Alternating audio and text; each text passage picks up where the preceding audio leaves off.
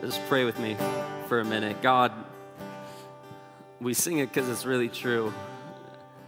I pray this morning would be a morning where we gaze into your completely worthy, completely satisfying goodness, and that we would see that you are better than the things that we spent our week chasing. Correct our course this morning, God. Thank you for saving the students. Thank you for being with us. We love you, Jesus, and we give this morning as an offering to you. I pray that it would be with a pure heart that you'd receive it in your name. Amen. Have a seat. My name is DJ. I'm the youth pastor here. And can we just thank the students for leading us in worship so well?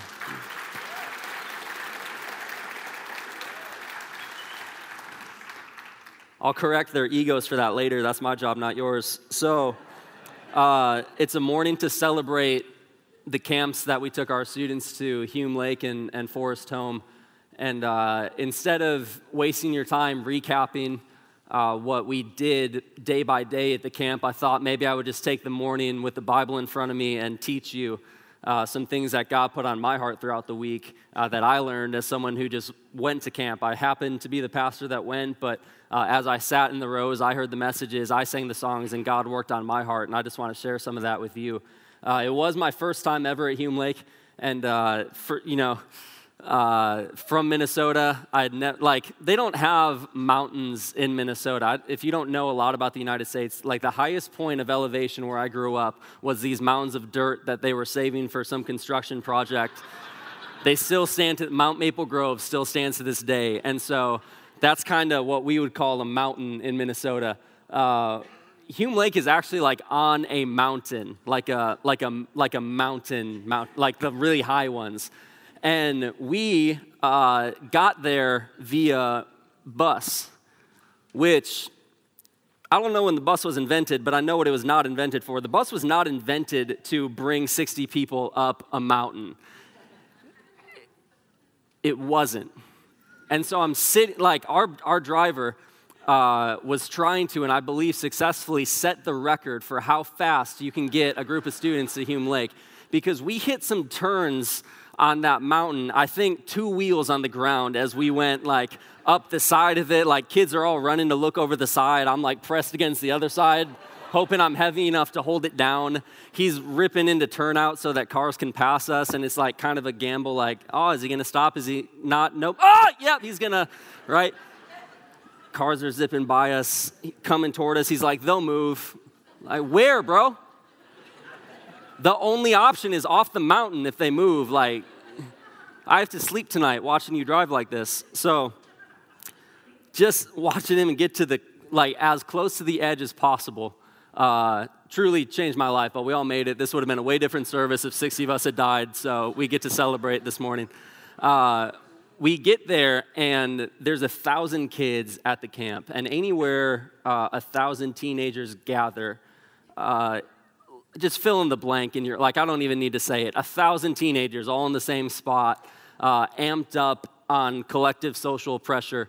And we get to day one of some of the students' favorite part of the week, which is the rec games. And these are the unspiritual kids who don't like chapel. They love the I'm just kidding. They love you saw it in the video a little bit. They divided us into two macro teams, the black team and the red team, the rockers and the rollers, because that was kind of the theme for the week. And the first day of rec, again, my first Hume experience, we're standing innocently in front of the chapel waiting for the first rec instruction day. And I'm sitting there talking with my students, and I just kind of feel this like rumbling in the earth. And I see like over the crest of this hill, 1,000 kids encroaching upon my personal space, chanting, yelling, screaming. They have known what rec team they're on for 40 minutes, and suddenly it is the most important part of their identity because they are chanting back and forth at each other, rockers, rollers, just yelling. We had to bandage a kid up because he got injured just trying to enter the chapel on the first day of rec. And if you've ever seen the movie Gladiator, I felt like Maximus, just like as he was about to walk into the Colosseum for the first time, like people chanting, and it was a virile teenagers just ready to rip each other apart, all in the name of Jesus and fun. So we had two of our sweet, brilliant students on the red team join us on the roller side, on the black team side, while the chaos was ensuing. And not a good move. Let me tell you why. Because again, the team is the identity now. And it's like you forget who you are when you put the black shirt on. Suddenly, I just hate everyone wearing red. I hate them. I don't care what church they're from. I don't care what God they serve. I hate them. And so we've got two kids wearing red t-shirts in this black sea of chaos. And it starts to get like a little bit like it was funny at first, but now it's like actually serious. Like, you have to leave. And they kind of get guided like groceries on a conveyor belt, like just out of the black sea, pushed out because it was really, really clear and obvious they did not belong where they were. Red in a sea of black, they did not belong. And in reflection, I've thought, first of all, that was insane. And second, when you walk in to a church on Sunday morning, it's not really clear who belongs to the family of God and who doesn't. Our reaction isn't to push out anyone that doesn't belong, because this is a place where everyone should come hear the gospel of Jesus Christ. But I think sometimes what can happen is we become so rehearsed at doing all the right steps and all the right moves, and we sing all the right songs and say all the right amens at all the right times, that you might be wearing the red shirt, but just when you step into the doors of the church, you put on the black one just so that you fit in and no one can tell. Who are you really with? You don't know. We're professional fakers of who we really are when we walk through these doors, and it's something that just plagues churches all over the place. And what we'll do then, because that's how we feel like we have to live here, we'll kind of be like what the bus driver was, and we'll just get to the as close to the edge as possible of living the Christian life. Like, what's the bare minimum that I can kind of have Jesus in my life and still call myself a Christian? I want to be as close to the edge as possible. I want to be as much like the world as possible. The problem with that is, unlike our very skilled and frightening bus driver, we don't have the ability to balance that for our entire life, and what happens is we fall off the edge, and it's usually ugly. The Christian life was not meant to balance on the edge. It was meant to dive into the deep end and live your life for Christ, in Christ, because of Christ. And that's what I want to teach you about this morning from Galatians chapter 2. If you'll open your Bibles, please, to Galatians chapter 2, verse 15. We're going to cover this section. The theme verse from Hume came from Galatians 2:20. I just want to teach you about the section that it's kind of mired in, and then I'm going to tell you about why I think that this presents a vision for us as a church to move forward with, all right? So Galatians 2:20, starting in verse 15, this is Paul talking to a church and kind of talking about a situation that he was having with Peter. I'll explain it after I read it. Here it goes, 2:15. We ourselves are Jews by birth and not Gentile sinners, yet we know that a person is not justified by works of the law, but through faith in Jesus Christ. So we also have believed in Christ Jesus in order to be justified by faith in Christ and not by works of the law, because by works of the law no one will be justified.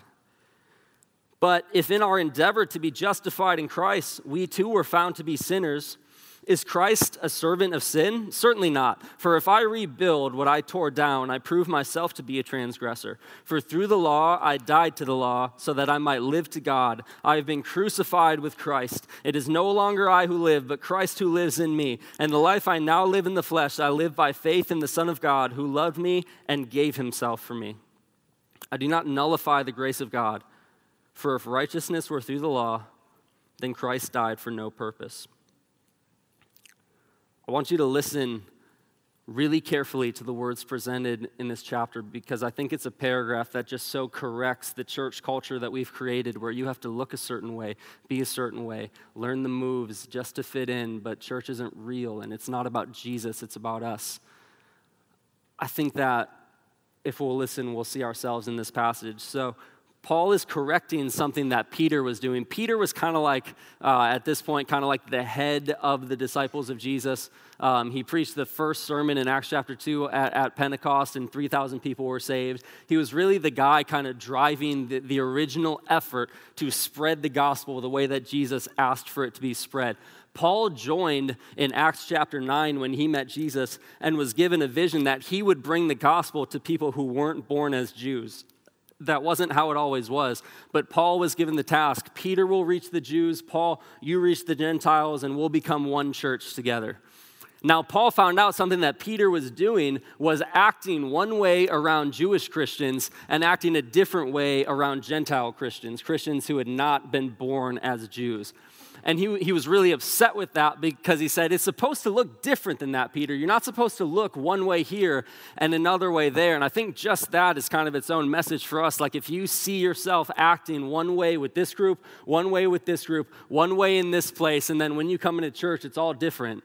Now I got to put on my church person costume. Then Paul has some corrective words for us because he was dead serious about it with Peter. I think he'd be just as serious with us. And we have to read the passage through that lens. That's the situation that's going on. So he says, listen, Peter, we ourselves, in verse 15, are Jews by birth and not Gentile sinners. The first time I read this verse, I thought, Paul, that was kind of racist, to be honest. Like, it was a little bit religious elite. It's not something that I would really be used to hearing you say. What do you mean we're Jews? We're not like those Gentile sinners. I thought we were all sinners. Didn't you say that like 412 times in other places in the New Testament? This is what you have to understand this whole passage. What he means when he says sinners is he's kind of talking in slang, not actual, we're all sinners. If you don't believe that, you're not going to enjoy or learn from this message. We're all so far apart from God that he had to die to fix it, all right? That's kind of the foundation of what we're talking about here.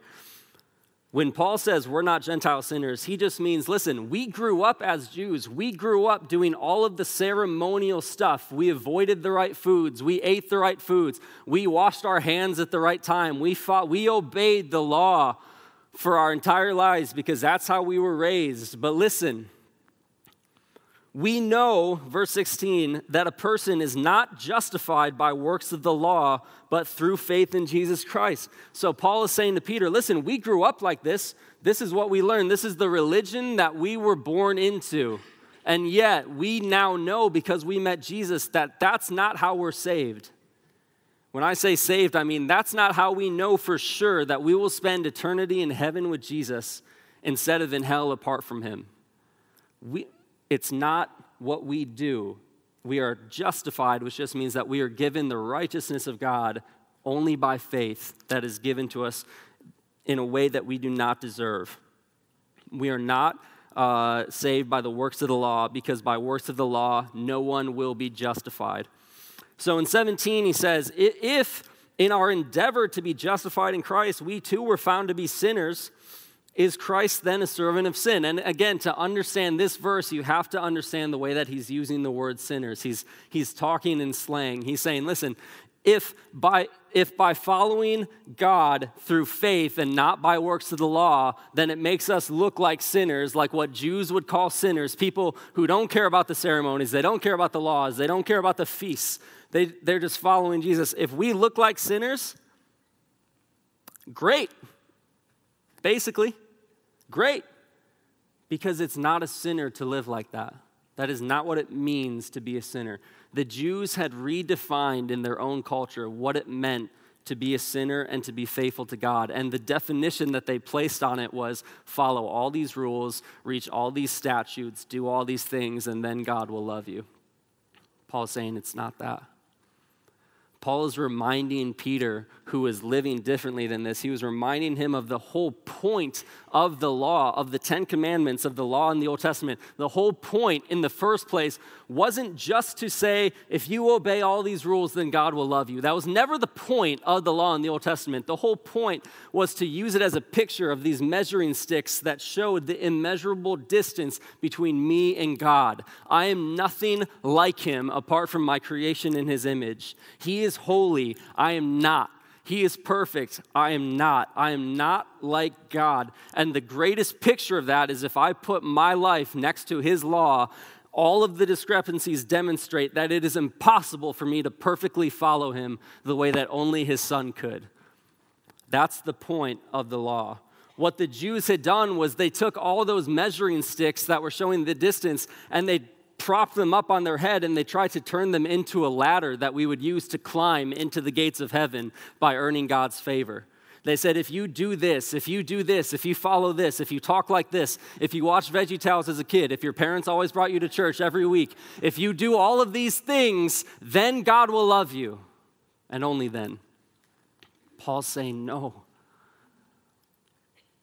He's saying our God is better than that. He has a better design. He says, listen, Peter, I know you know this, but I'm just trying to remind you. Christ isn't a servant of sin, because if I rebuild what I tore down, which is the law, then I'm wrong, not him. He says in 19, for through the law, I died to the law. So he's saying, when I saw the law, when I saw the distance between me and God, then it forced me to realize that I am dead. It was not my cue to start performing so that he would love me, but it was my cue to see who I really am. In my sin, I am dead, I'm not alive. And I need the life of Christ to make me alive. So he says, I died to the law through the law so that I might live to God. He says, the entire purpose of my life is this in verse 20. I have been crucified with Christ. It is no longer I who live, but Christ who lives in me. And the life I now live in the flesh, I live by faith in the Son of God, who loved me and gave himself for me. He's saying, Peter, if you look at the offering that you brought to God in your salvation, then all you should see is your sin. That's about all you had to contribute. And the weight and the size of your sin was so significant that it took the cross to pay the price for it. But what the Jews were doing is they were like, all right, I see you, but I'll raise you one. I agree with justification by faith alone, but what if we also, just in case, what if we also did all of the old things that the law told us to do just to be sure?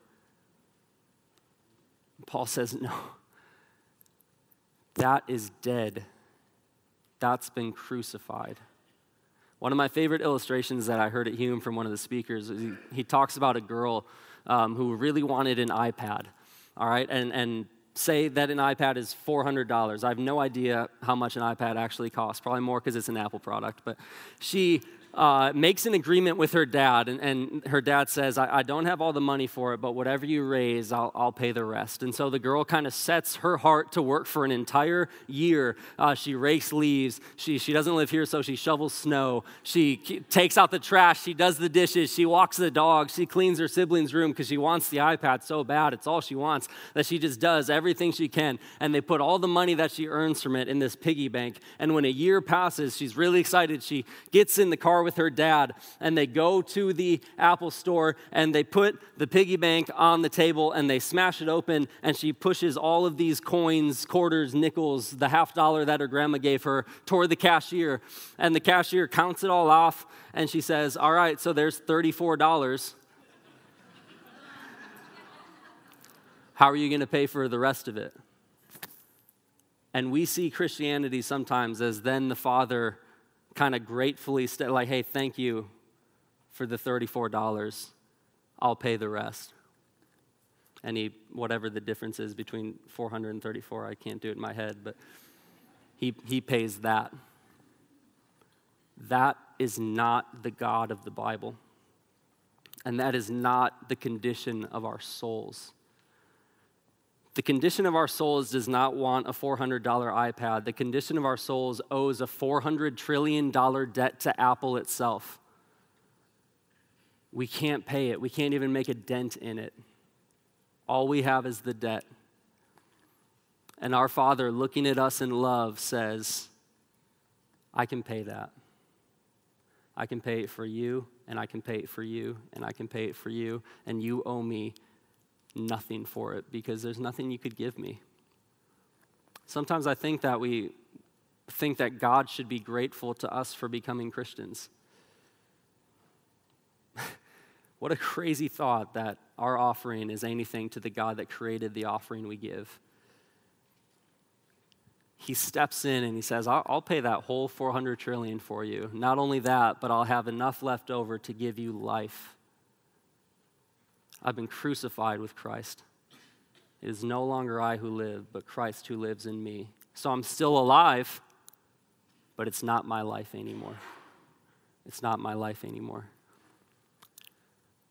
The compelling message of Christianity is a blow to the ego that you cannot bring anywhere close to enough, and so you shouldn't even try.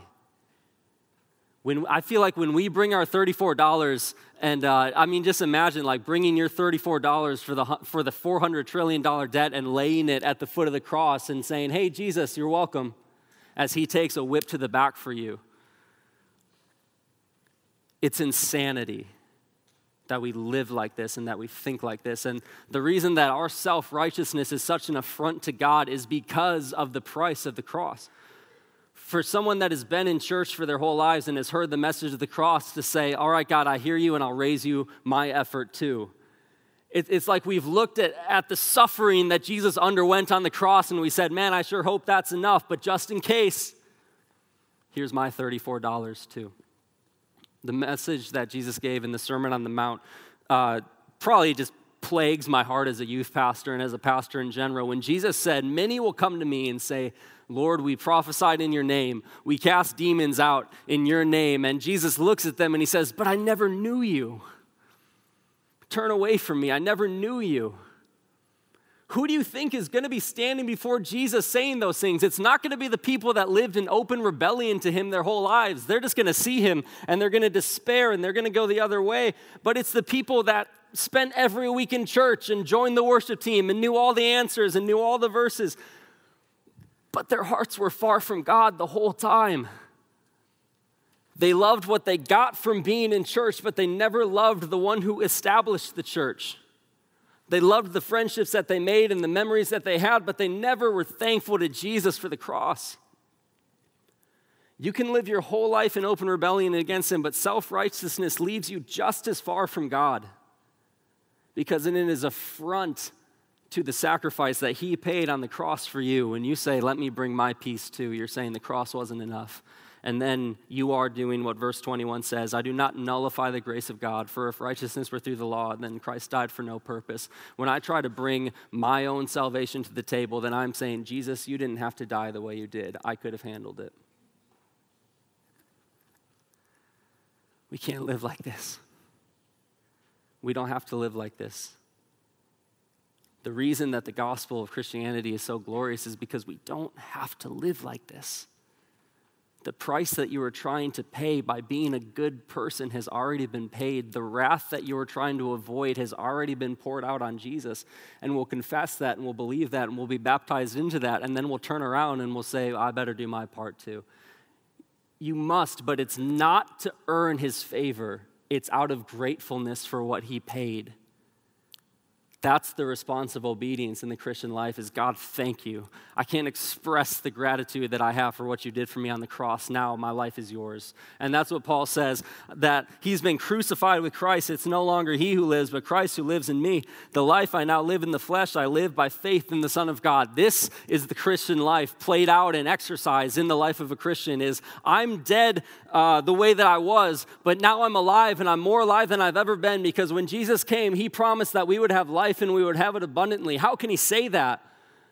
Also telling us to die. The reason that Jesus can say, I came that you may have life and have it abundantly is because it's his life that he's giving us.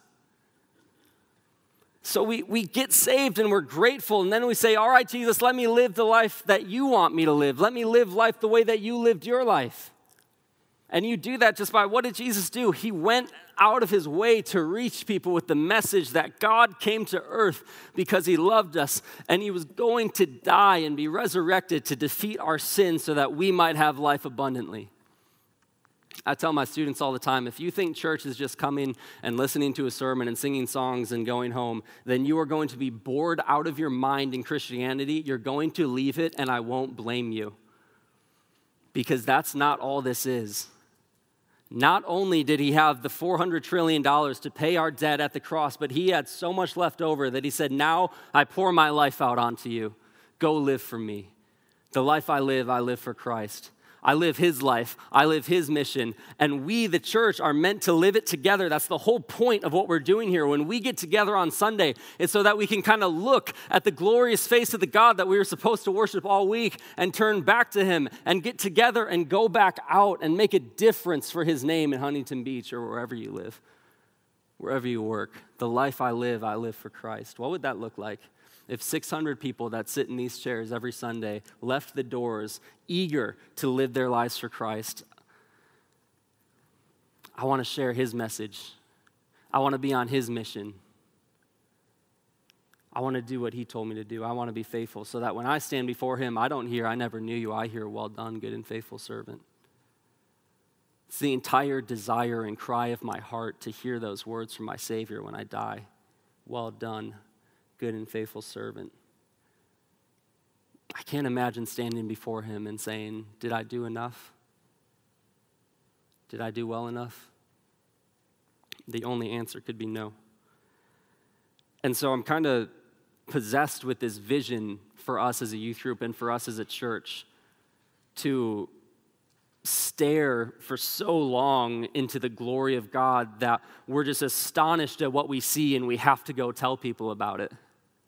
The person that you work next to every day for the last 17 years might not show up to work tomorrow. Do they know Jesus?